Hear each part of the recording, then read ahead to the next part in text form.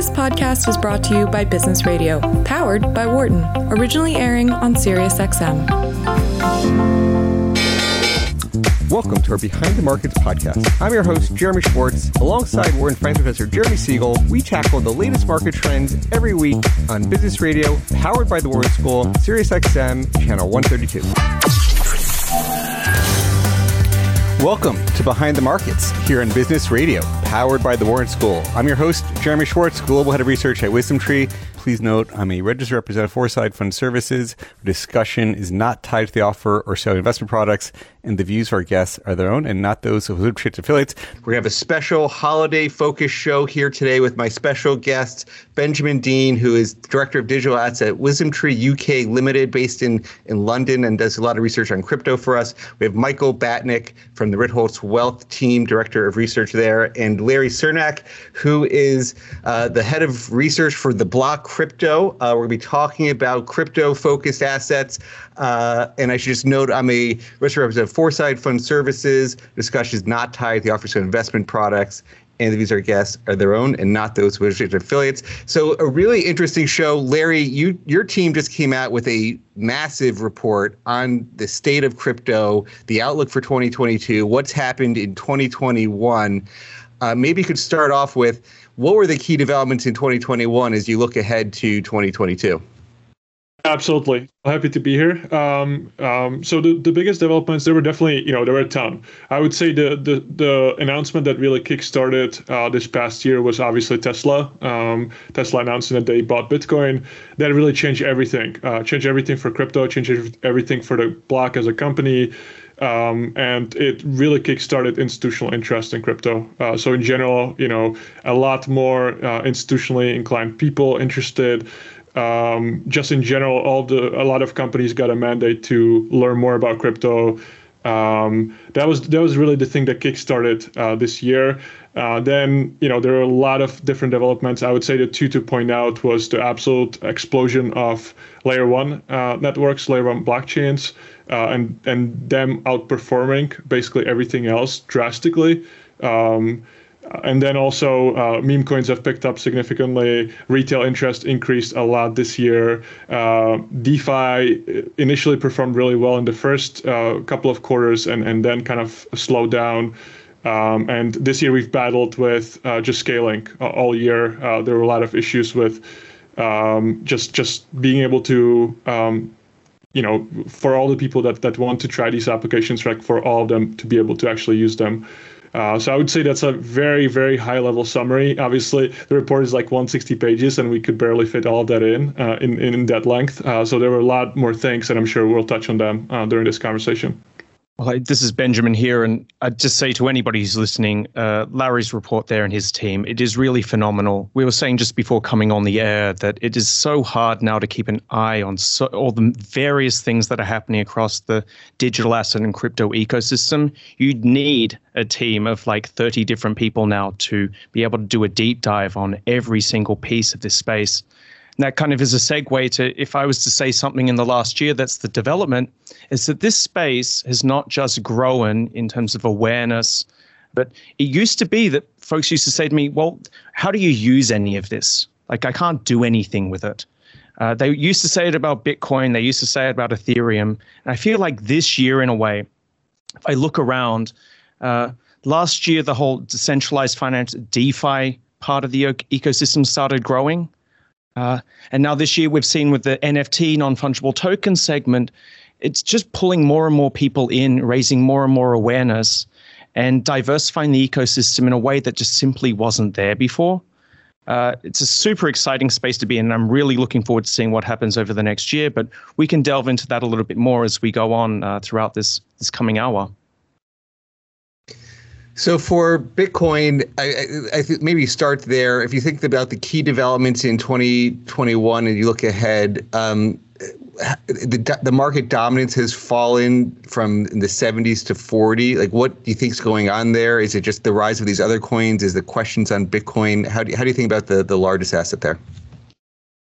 Yeah, I think it's a pretty standard development in bull markets. You pretty much always see other assets outperforming Bitcoin just because it's the most established, it's the most liquid, it's the hardest to move, just generally. And you see a lot of these like smaller caps, like we talked about, meme coins, L1s, a lot of the other tokens, DeFi tokens, just outperforming because they're just much smaller and there are just tons more of them. Like you look at there's been an absolute explosion of new coins launching. I remember, 2017, it was controversial to launch coins, and it was kind of like, all of it is cash grab. That was kind of the main opinion. Now it's almost the opposite, where like if you have a product that works in crypto, you should launch a token because it's a good way for people to get invested in some way. And that's the approach that a lot of projects took this year and are still taking next year. So it's not totally surprising to me that dominance has gone down significantly just because of the sheer like magnitude of new projects launching. And kind of, back to Ben's point, this was definitely the first year where we kind of bootstrapped some actual usability, and that supported the creation of a lot of these tokens, and some of them are actually backed by semi-real things. Michael, let me get you in here for a question. If you think about 2021, looking ahead to 2022, what's the biggest questions on your minds for crypto here? I guess the thing that I'm most interested about is regulatory around stablecoins specifically, especially with Coinbase saying that they're going to go and then they weren't able to go. As somebody who is dying for that sweet 8% yield, I'm just curious what you think is going to transpire in the next 12 months. Yeah, it's a really good question, and it's a bit of a black box, honestly. It's like even the really plugged in people don't really know exactly what will happen. I think even in Washington, they kind of go back and forth. In terms of stablecoins, there has definitely been an increased attention to it. Like we've seen it discussed in Congress a couple of times, and it's a topic that people keep coming back to. And it's a bit because it's just getting massive, right? Now we have $150 billion in stablecoins issued. And that's already a decent amount of money. And some of these stablecoins, mainly the leading Tether, like there's some questions around their transparency, and some people are getting a little bit uneasy about what can happen there if there's some issues with it. And because there's very little oversight, that's kind of causing the people that really are following this space to think about just setting better standards and overall having better control over dollars. Like I personally love stablecoins. I think they're changing a lot of aspects of how we function today. Like if you look at even non-crypto VC deals today, a lot of them are being funded by USDC, by some stablecoins, because it's just faster. It's easier for international people. It's completely painless for a lot of people. But at the same time, it's difficult to control, right? So if you look at it from a regulatory perspective, if someone is using Tether or USDC somewhere in Iran or some of the super regulated financial countries, it's very difficult to spot that and be able to stop that. They could just adopt it and use it. And I think a lot of regulators feel pretty uneasy about that, and they just want more transparency. So if I were to guess, there will be bigger standards, and the U.S. will try to play a bigger role here. But I don't think they're going to be completely regulated out of functioning right now. Larry, just to follow up on that, one of the things that I've been thinking about, I'm not usually a tinfoil hat guy, but I think there might be more than a kernel of truth here, is that the regulators are nervous that the 8% yields on stablecoins are a gateway into crypto. And when people that have money find out about it, not that it's going to pose a threat to money market funds, but come on. Yeah, I think that's probably a realistic worry. I would say, if a lot of capital all of a sudden just floods into these like farms or whatever, like these high yield opportunities, obviously you will slightly go down. But I'm totally with you. Like you could see it with Coinbase getting a lot of pushback. There are a lot of lenders that are now struggling. And I think that by itself is also just helping DeFi overall. It's because these opportunities are trustless, and for institutions, it's absolutely difficult to engage with them. But for normal people, it's super easy. And the same can be said about almost anything. So as soon as, for example, China started regulating perpetual swaps and these exchanges, more people started using DeFi because you can't really stop it. And as long as the stablecoins function and you have everything running trustlessly, that's, in my opinion, is why DeFi should should be used. It's almost like, if you're not doing regulatory arbitrage, then what are you doing? Like, why is this trustless? It's not efficient enough. So that's my point of view. But I totally agree with you. Like, I think regulators will talk about this more, will step in a little bit more, and will want to have more oversight over where these dollars are going and how they're being used.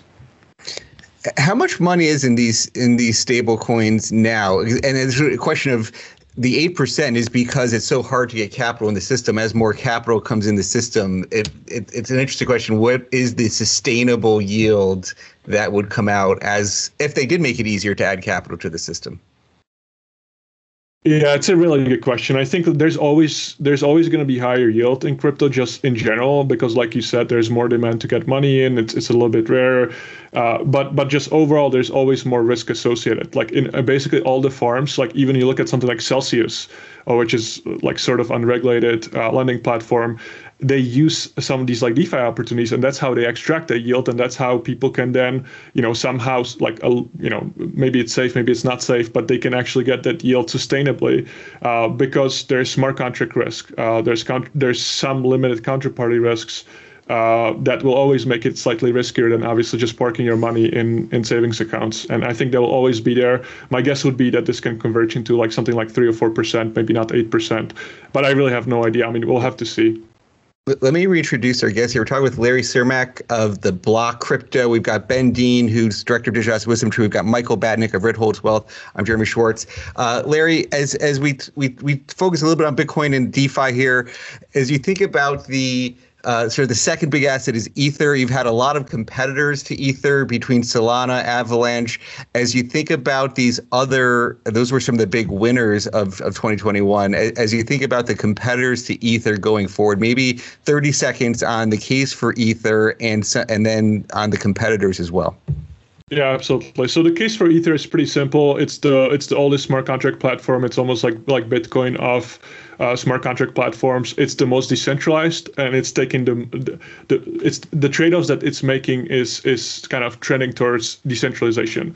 So I think it's the most fundamentally sound, but it's not pushing the boundaries as much as some of these other layer ones. And so when you look at something like Solana or even Avalanche, it's almost always they're taking some sort of like a different trade-off. Usually it's much harder to verify the blockchain. It's much harder to participate in the network, but it's usually much cheaper, and that tends to attract a lot of the newcomers. So if you have someone that joined DeFi this year and just wanted to try a few things, like I used to recommend friends just go on Uniswap and swap a few things, but you can't do that when the swap is $60. It's just not economical unless you're trading with like at least $10,000, which most new people are not.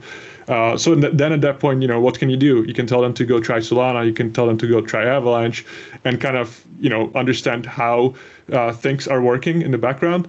I think in the future, a lot of this activity will be solved by layer 2s. But just in general, the main pitch is always making it cheaper, faster to trade things, and making it friendlier to retail people. Ben, as you look at these, any comments you'd add to that? It's fascinating to see how Ethereum has not quite become a victim of its own success, but whereas you go a few years back and people say you can't do anything with Ethereum, well, it turns out there are so many people who want to do so many things with Ethereum over the last 18 months that, the transaction fees are now prohibitive for kind of smaller investors or participants. And watch that spill over. So that has created opportunities in the markets for other alternative networks that trade off decentralization for transaction throughput, such as Solana, such as Phantom. But at the same time, it's technical trade-offs. Solana has gone down again last week, went down a few months ago.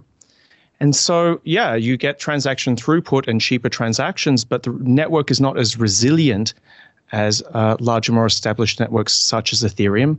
And as Larry said, the other direction to look at here is the layer 2 solutions, which are alternatives to increase the throughput for Ethereum. And the final thing I would mention is at the application layer, especially in DeFi, a lot of applications have said, well, we can't get the kind of transaction throughput we want on Ethereum. So we're going to make sure that we have bridges or interoperability with other layer 1 networks like Avalanche, like Cardano, like Phantom. And so now we're watching it. I liken it to train lines, the way in which you used to have different train lines with different gauges, and then you need train stations to allow changes between networks. We're now starting to see that occur with these layer 1 networks and applications on top of them. It's just going to be fascinating to see how that plays out in the near future, because it's not clear which is the best model. Is a reason Solana going down? Maybe talk about why it went down, and is that why? Like, so one of the hardest things is when you're trading these, you need to be on Coinbase or Gemini or the major custodians, and what Coinbase puts on their platform versus what Gemini puts on their platform versus others is always a big open question. So I'm curious if as you've heard so much on Solana and Avalanche, what are the reasons why you speculate some of the exchanges haven't made them available? If there's a risk factor that we're not seeing, or what's going on there? Yeah, so first, why has Solana gone down? It's kind of precisely what I mentioned before. It's trying to push boundaries, which means that the validators, who are the people that are trying to, confirm all these transactions, they're running hardware that's more difficult to keep up, and there are almost always going to be some issues. So, for example, when it went last down, which was, I think, like a few months ago, like last week, it slowed down significantly. There were some issues, but it wasn't completely down. When it was down completely 2 months ago, it was because some of the validators were running just like 128 gigs of RAM, and it turned out that it was no longer enough, so they had to upgrade to 256 gigs. So it was a relatively simple thing to fix, but it turns out that when you try to push boundaries this much, and when you try to push the limits, you are going to run into some beta issues, which is sometimes going down. And I think one of the more compelling arguments to keeping a lot of capital in Ethereum versus Solana is that in Ethereum, you have guarantees that if you want to use the network, you can always pay more to use it. Whereas on Solana, if it goes down for a day, and there aren't any blocks being produced, and then the price between that time somehow moves, a 10-15% or something like that, you can lose a lot of capital. Your positions can be liquidated.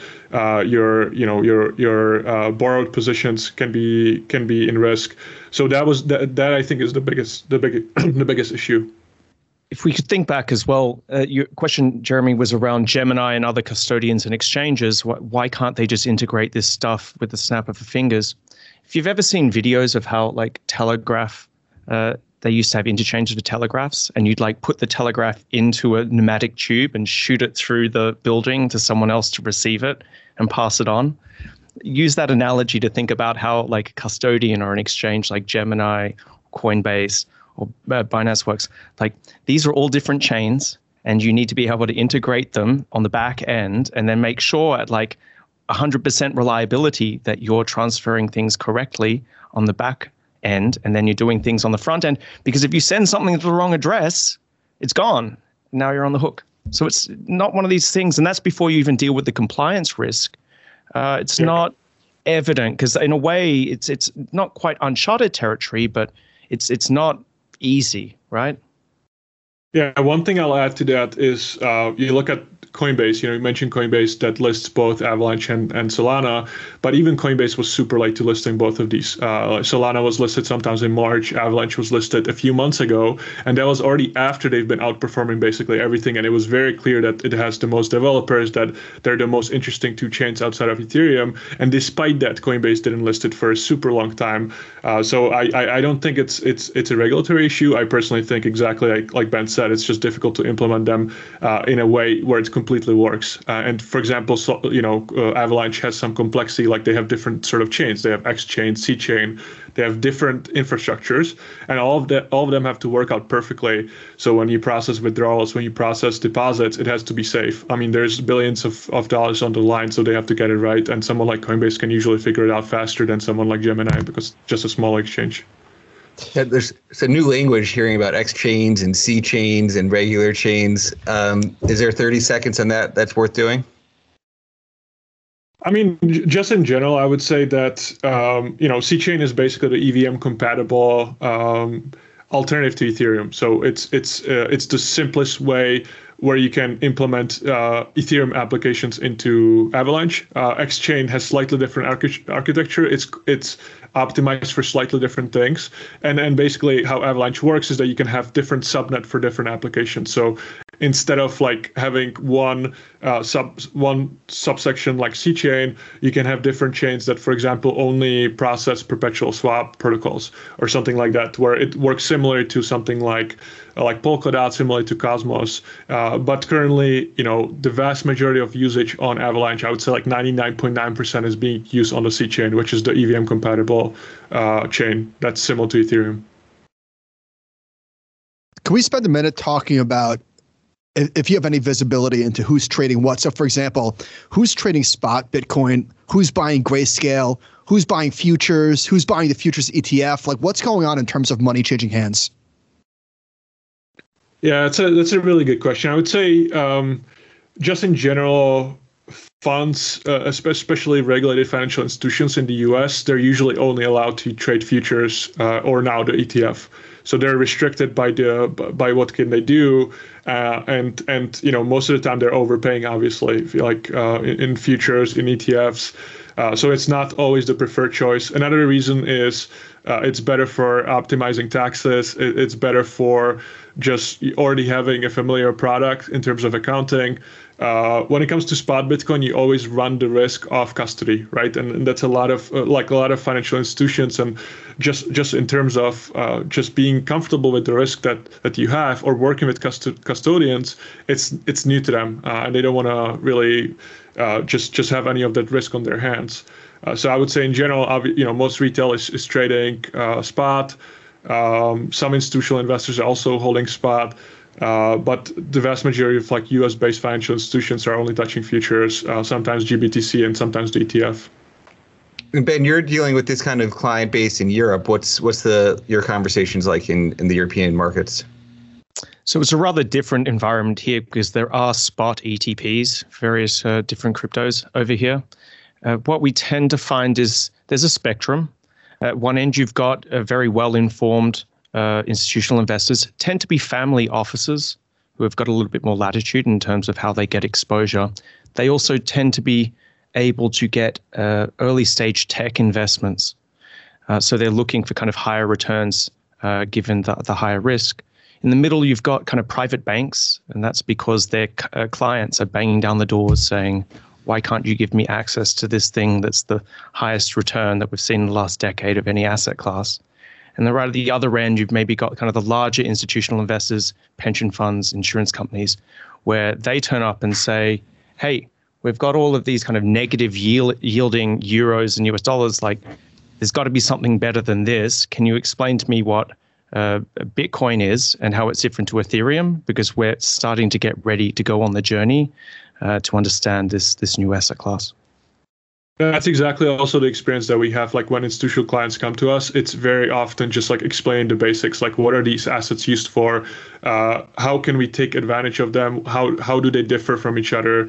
It's not so much like the more sophisticated questions or even like the questions that we're talking about today. It's more so about like, help me understand what's the value behind this and how should I be looking at it? One question on, I'm going to wrap it together here. So Michael's question was sort of about in wrappers, and you hear we talked a little bit about DeFi stable coins, and there's some of these DeFi protocols are wrapping using Ethereum Bitcoin. So that maybe sort of talk through why that is, what is the wrapper there, and then I'm going to have a question on risks to Bitcoin from these institutional clients that I heard, but maybe start with the wrapping first. Yeah, absolutely. So wrapped Bitcoin is basically just you use Bitcoin, you save it at some custodian. Most of the time, I believe the WBTC is with BitGo. You store it there, and then you issue a claim on those assets that are being stored at this custodian. So similar to stablecoins, it's basically the same exact mechanism. You send Bitcoin to one place, they issue something to you that represents the Bitcoin on chain. And the reason why people are doing this is because Bitcoin just doesn't have the capability to have smart contracts and to be able to have some yield. So if you want to have yield on top of Bitcoin, you usually have to deposit it to something like BlockFi or Celsius or Nexo, some of these providers that will give you some passive yield, but then you lose the custody of these funds. Whereas in DeFi, it's quite the opposite.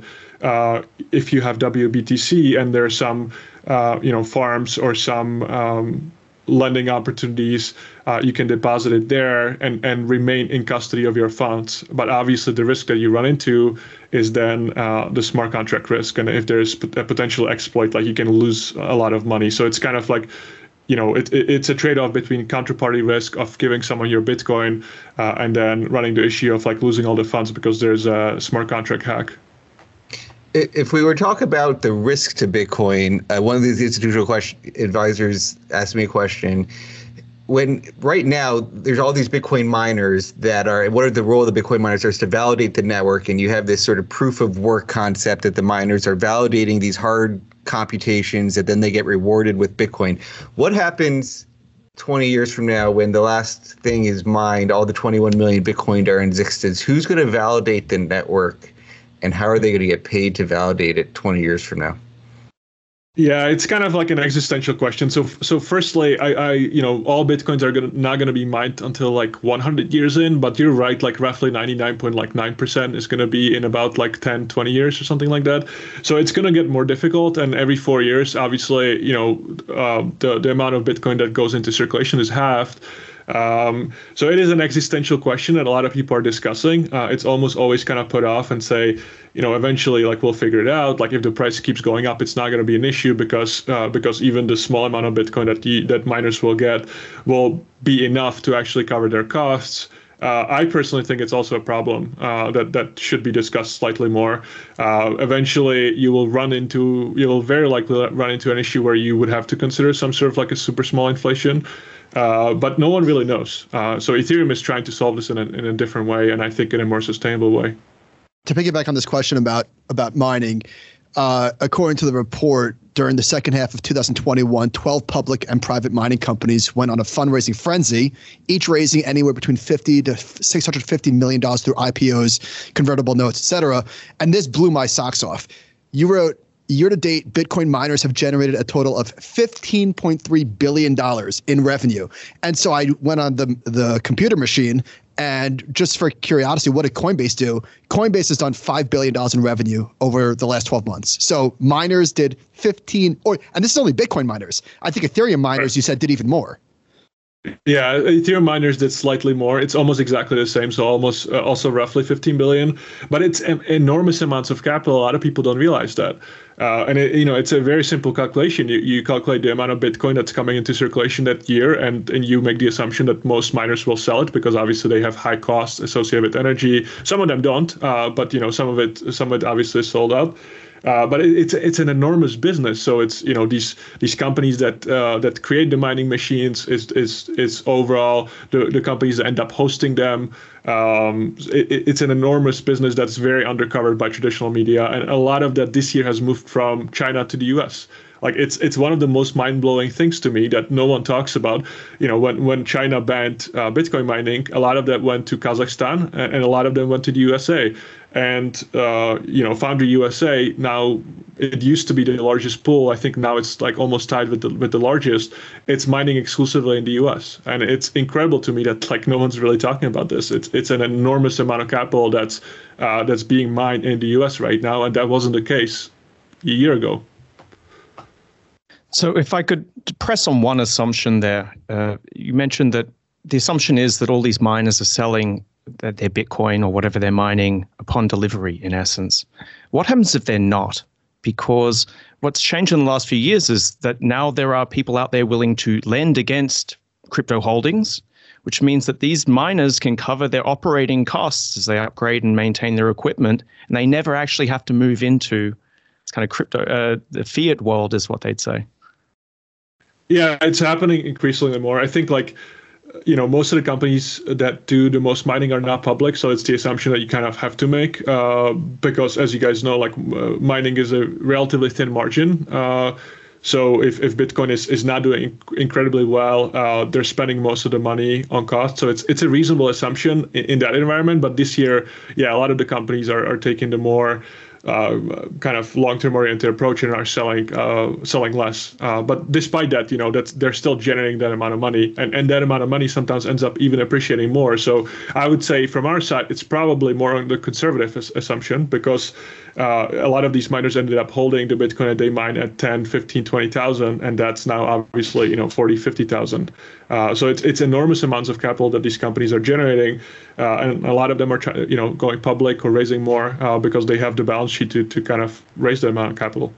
You're listening to Behind the Markets on SiriusXM 132. I'm your host, Jeremy Schwartz, Global CIO at WisdomTree. We have Larry Cermak, who's from the Block Crypto, Head of Research there, Benjamin Dean, Director of Digital Assets at WisdomTree, Michael Batnick, Director of Research at Ritholtz Wealth Management. We're just talking about Bitcoin mining on top half the show.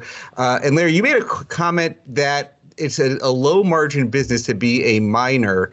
I saw a proposal this year for fundraising where, the big cost, there's obviously the boxes to do the mining, so these computers.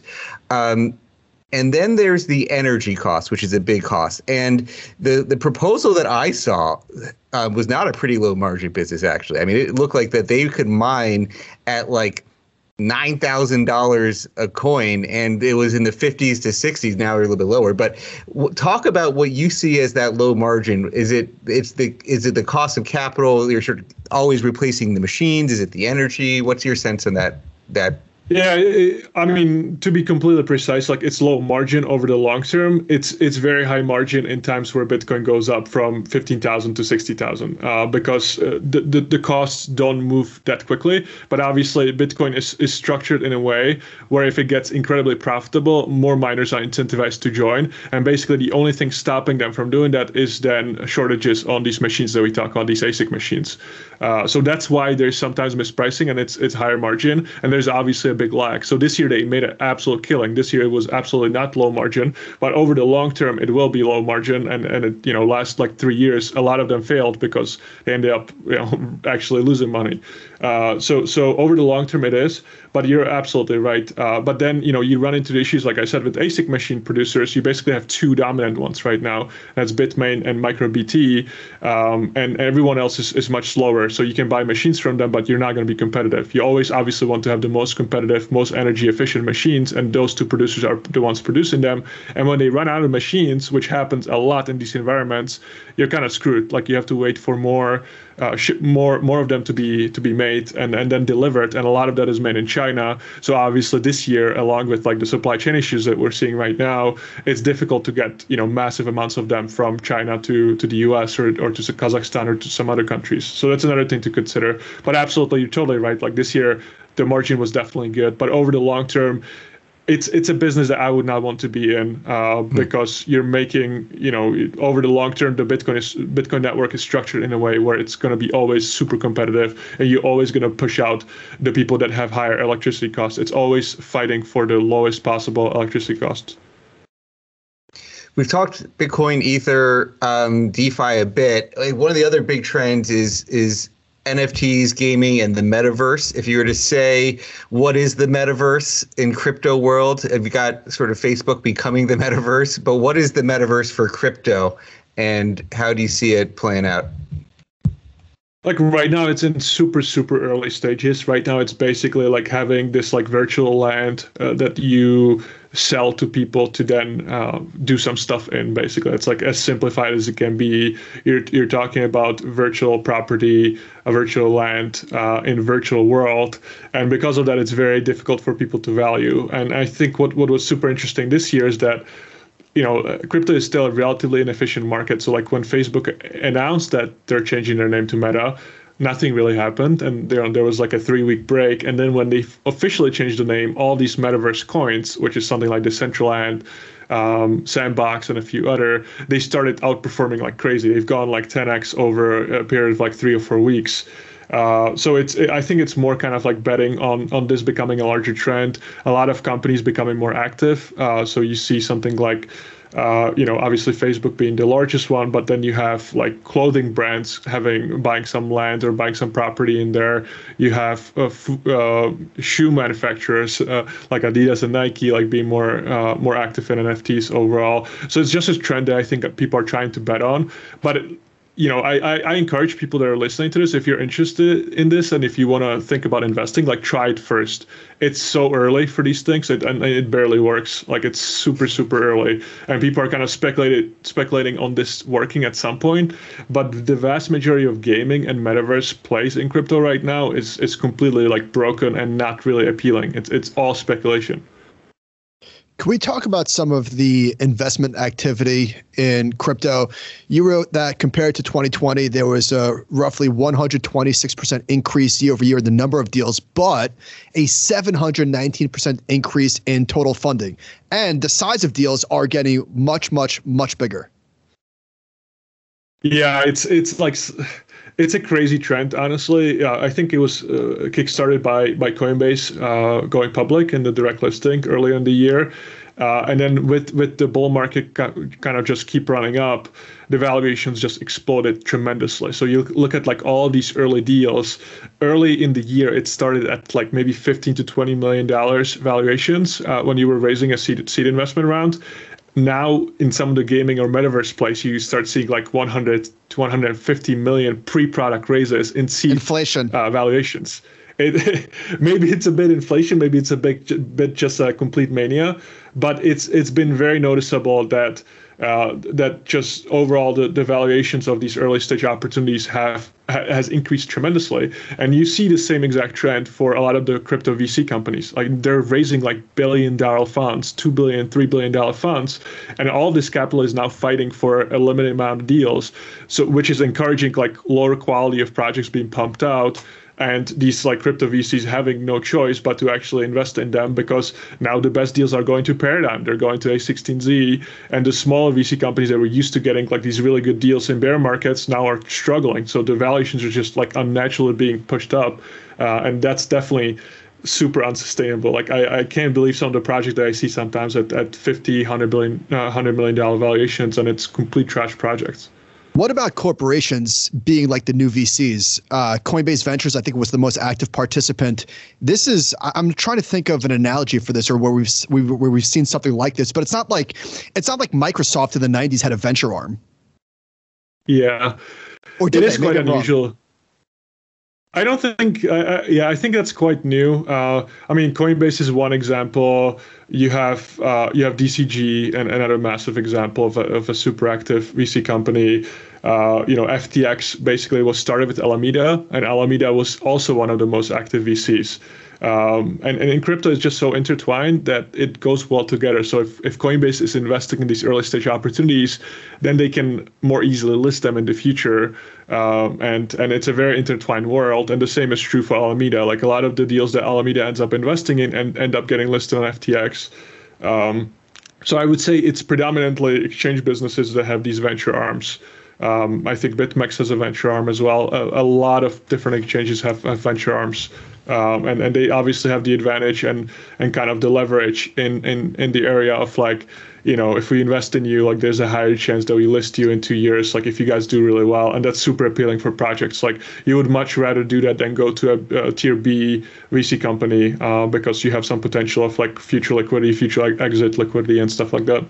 I mean, you're seeing it more and more. And I think a lot of it started with the big tech companies. I mean, Salesforce Ventures is a pretty popular one for doing that also, where Salesforce, and it's sort of like the things that have a network effect where the tech companies will buy, strap on first what's very strategically important to them, and then they sort of build the ecosystem, and that network effect sort of goes around. I've seen it in just a story I was reading this weekend on sort of agriculture. Like I didn't think of Archer Daniels Midland as like having a venture arm, but there are some of the, even in sort of food tech now, you're seeing the same thing. And I think it's like people just putting their balance sheets to work in a different way. And I think it started with the tech companies who didn't pay a lot of dividends to keep the cash in the balance sheets. They find a way to put it to work. But I do see it more and more even in like these food companies now.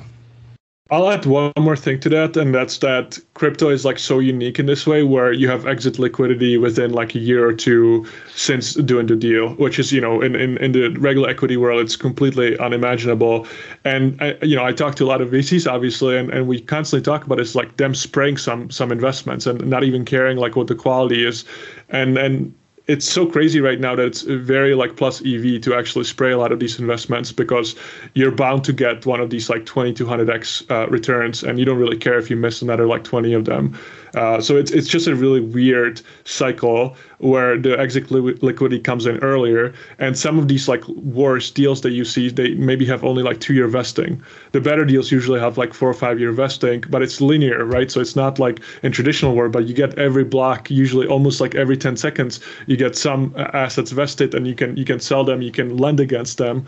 So it's a completely different paradigm, and because of that, I think a lot of these companies just say, we're going to use that to fund the business a little bit. Like, for example, one of our biggest competitors, Delphi, they started as a research company and now pivoted completely into a fund and an accelerator, just because it's so profitable to fund the business that way, that it's almost a no-brainer for these companies to do it.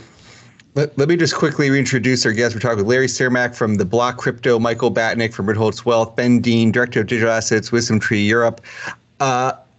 Larry, all this money going after these deals, and you just mentioned one of your competitors, all this money chasing the deals is pushing the cost of talent. When you think about what are they raising so much capital, what are they going to spend it on? They're spending it on people, right? And the cost of people is going up dramatically. Do you want to talk about some of your experiences on that? Yeah, it's absolutely crazy what I've seen this year. I think the market rate for analysts this year, and they're like relatively technical, but they're not developers, has gone up maybe like 3x since starting the year. We're now seeing some analysts being paid like upwards of 200K just in base compensation, and these are like really young, relatively inexperienced analysts. Then if we look at developers or security researchers, we're talking about, it's very normal now to pay Solidity engineers or Solana developers $300,000 plus, because the expected value and the expected return of that investment is just so much higher. It's now almost like expected when you launch a project that it's going to trade at more than $200 million valuation, and you can relatively quickly return that investment if you get some interest. So the job market by itself has been absolutely nuts. I've never seen anything like it. It's probably similar with engineers in the traditional world, but in terms of like analysts and what we're seeing right now, there's just very few experts, and because so many companies just started hiring and started having new crypto teams, you only have to go after ones that already have some experience and then train the team of younger people, and that is very, very costly right now. And Larry, I heard you talking with the Bankless guys. I guess one other issue is that you have to pay them enough so that they don't leave and go get alpha, because there's so much to be had trading some of the little coins. Yeah, exactly. I mean, maybe I shouldn't even be saying this, but like we have interns on the team that have made millions of dollars, like participating in these markets. Like it's absolutely ridiculous, right? And like, how do you retain guys like that? I mean, at that point, like basically our retention technique is like try to make it so interesting to them intellectually that they don't leave because of that. But it's like so much not about compensation anymore for these guys, and it's become pretty standard. So you fight for different things like culture, like the ability for them to do whatever they want to do. But I hope that this actually gets better, because for me it's a massive headache trying to retain everyone and trying to make sure that we are really competitive on the market. They got to be enjoying what they're doing. You got to be helping them make their next set of millions. So they got to be working on the type of projects that got them to their first set. And I mean, we just hired somebody who was into Bitcoin, bought 250 Bitcoins at $10 to $12. Okay, so he doesn't need to work anymore, but he's got a senior position in one of our things, and it's a really interesting gentleman that maybe we'll talk about more publicly at some point. But he was into that, but he doesn't need to work, but he enjoys having an opportunity, and so it's sort of really interesting. I think that's exactly my experience as well, is that you see a lot of these like retired 22, 23-year-olds. And after a couple of years, you're like, what the hell am I doing with my life? Like I'm flying to conferences and I'm meeting with guys and drinking all day. Like, what's the point anymore? And those guys end up wanting to do something more and like have a more fulfilling life and professional experience. Michael, I want to turn some of the questions over to you for a second, then we could come back to any other closing thoughts. But so Ritholtz Wealth, you guys have been focusing on crypto for your clients. We've worked with you on an interesting index. Maybe talk through like how you guys have evolved your thinking in crypto, what the experience has been like, why you wanted to create a solution for your clients, and how it's been going. Yeah. So as you know, Jeremy and Larry and Ben, the amount of products that are out there for the retail audience is pretty limited due to regulatory reasons, constraints, and less than optimal in terms of not just expense ratios, but actual exposure that they're getting, what they're paying for, how it's tracking.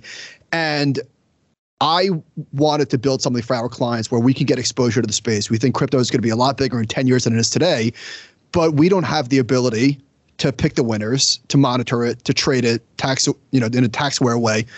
And so we built something where we think that we did that in a way that it is not just for crypto natives, right? It's not just for people that have a MetaMask wallet. We're able to provide the service for our clients. They get an SMA, which they're already used to. And so that is what we tried to deliver with you all. And I think we're doing a good job so far. And in terms of the technology platforms, obviously the key is you need to have integrations with exchanges. We talked a little bit about sort of exchanges like Coinbase and Gemini. Gemini, I believe, is it is the exchange that you guys are using, and OnRamp Invest is the technology platform that it's all going through. We're both investors in OnRamp Invest as from the technology side.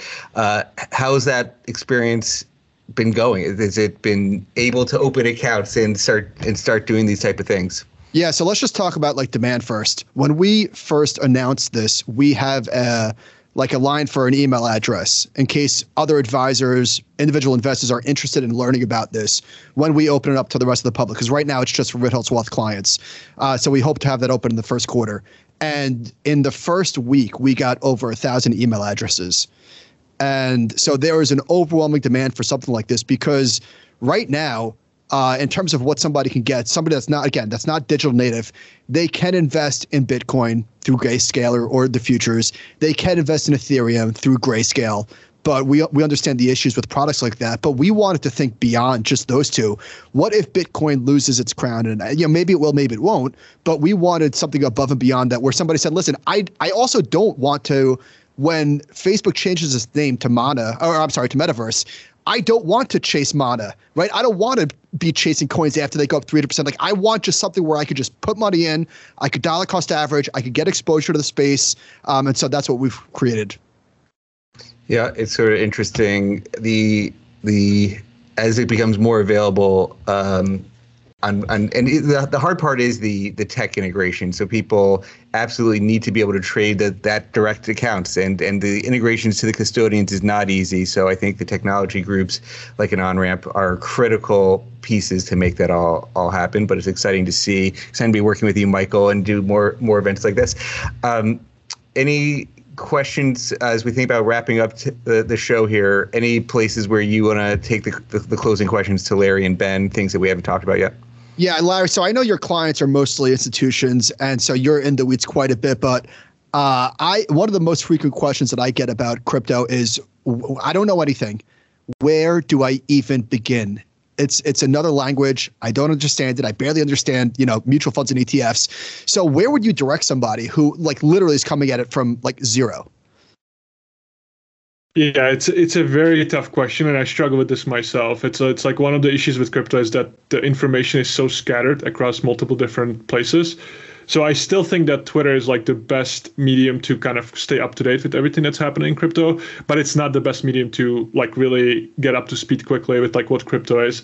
There are a lot of different sites that have educational materials. There's some really good YouTube channels that you guys can watch. Bankless, in my opinion, is quite good. The podcast for more financial people, the podcast with Hasu and Suzu from Three Arrows is amazing. But just in general, I would say overall, start with a book. The book done by Anthony Lewis, Introduction to Bitcoin Blockchains, is great. And then just whatever kind of piques your interest, look into that. I think in my experience, like bringing on young, inexperienced analysts, the best ones are always the ones that just start trying the stuff. Like download the MetaMask wallet, download the Solana wallet, just try the protocols, try to play with it, lose money, make mistakes, and eventually, you'll Google stuff and you'll learn the most that you can. That would be my best advice. But it is a bit of a shame that you can't go to really good resources. And the block obviously has, I think, really great news. But just in general, there's not like a simple site where you can go and learn everything. You have to be curious yourself. You have to dedicate some time to it, and you have to be passionate. What other is the block mostly for institutions in terms of your subscriptions? I mean, we became a block subscriber, so we're getting your news and your research services. But is it beyond firms like WisdomTree that could you get from some value from what you're offering? Yeah, so we have the news business, which is it's basically a free retail product. So I would say, that's a really good resource for people to stay up to date with everything that's going on. It's not the best primer to learn everything. If you want to dive a little bit deeper and, you're a larger institutional firm, you can always just reach out on the Block Research. And we do sessions, for example, for companies that need to get up to speed quickly. We have guys, we do presentations. Like if someone really needs to understand DeFi quickly, needs to understand the market structure and just understand the space in a way where someone explains it to them who has been doing it for 5 years, we can definitely do that. I think for people who have more time and who are kind of more on the individual side, it's just better to start trying stuff, start Googling, start reading books, and eventually, if this is something that you find interesting, you're going to completely fall into a rabbit hole. I think all of us probably have at some point, and then it's hard to get out of it. It's a very, very difficult thing to get out of because it's just incredibly engaging. It combines multiple different areas, and I recommend it to everyone. It's intellectually stimulating. Actually, I want to clarify. I misattributed where I heard you talking about on a podcast you were not on with Bankless. I heard you with FinTech Frank on The Scoop, which is an excellent podcast. That is definitely on my weekly listen. Awesome. Very nice. Ben, any closing thoughts, things that you're focused on here? I'd urge the listeners to go and have a look at this crypto index that we put together with Ritholtz and OnRamp. If you want to find years and years of following this space, being told you're wrong and then finding out what's correct, and then putting that together into a diversified snapshot of where opportunities are in the crypto ecosystem at present, go and have a look at the composition of that index. As Larry says, it's not obvious where to find this information. You can troll Twitter all day. You'll have to filter out the noise, and then you'll have to have spent years learning, going down blind alleys and having to kind of take an interdisciplinary approach to this because there's no textbook for it. Go and have a look at that index, see what's in there, and hey, there is now the good news in this space is that we do have resources like the Block. WisdomTree is also a resource. We're putting together knowledge that really has not been easy to collate over the years. And the good news for listeners is it's there now, and we're pointing you to where to find it. That's all very positive because that was not the case 5 years ago and is still not the case in many places today. I'm also a bad resource, I should mention. And speaking of that, Ben, I'm very happy that I came to the space late, all kidding aside, because there are resources now that, like the Block, that didn't exist 5 years ago. So I'm glad that I'm a late adopter, and I will definitely be stealing some of the charts from your report, Larry. So thank you to you and your team for putting that out there. That was tremendous. I really appreciate it, and I hope a lot of the guys listening can take a look as well and find it valuable. Yeah, we'll link to all that in the show through our podcast. So you can listen to us on our Behind the Markets podcast every week as well. So we'll send out those notes. I'm Jeremy Schwartz. You listen to Behind the Markets on SiriusXM 132. Thanks to Larry from The Block, Michael from Ritholtz, Ben from WisdomTree Europe, our producer, Patty Hall. Everybody have a great holiday. We'll talk to you in the new year. Thanks for listening to the Behind the Markets podcast. If you want to learn more about WisdomTree, visit wisdomtree.com. You can also follow me on Twitter at Jeremy D. Schwartz. I'd like to thank Patty Hall for producing our live program on SiriusXM channel 132 and our podcast producer Daniel Bruno. Join us next week for another edition of the show. For more insight from Business Radio, please visit businessradio.wharton.upenn.edu.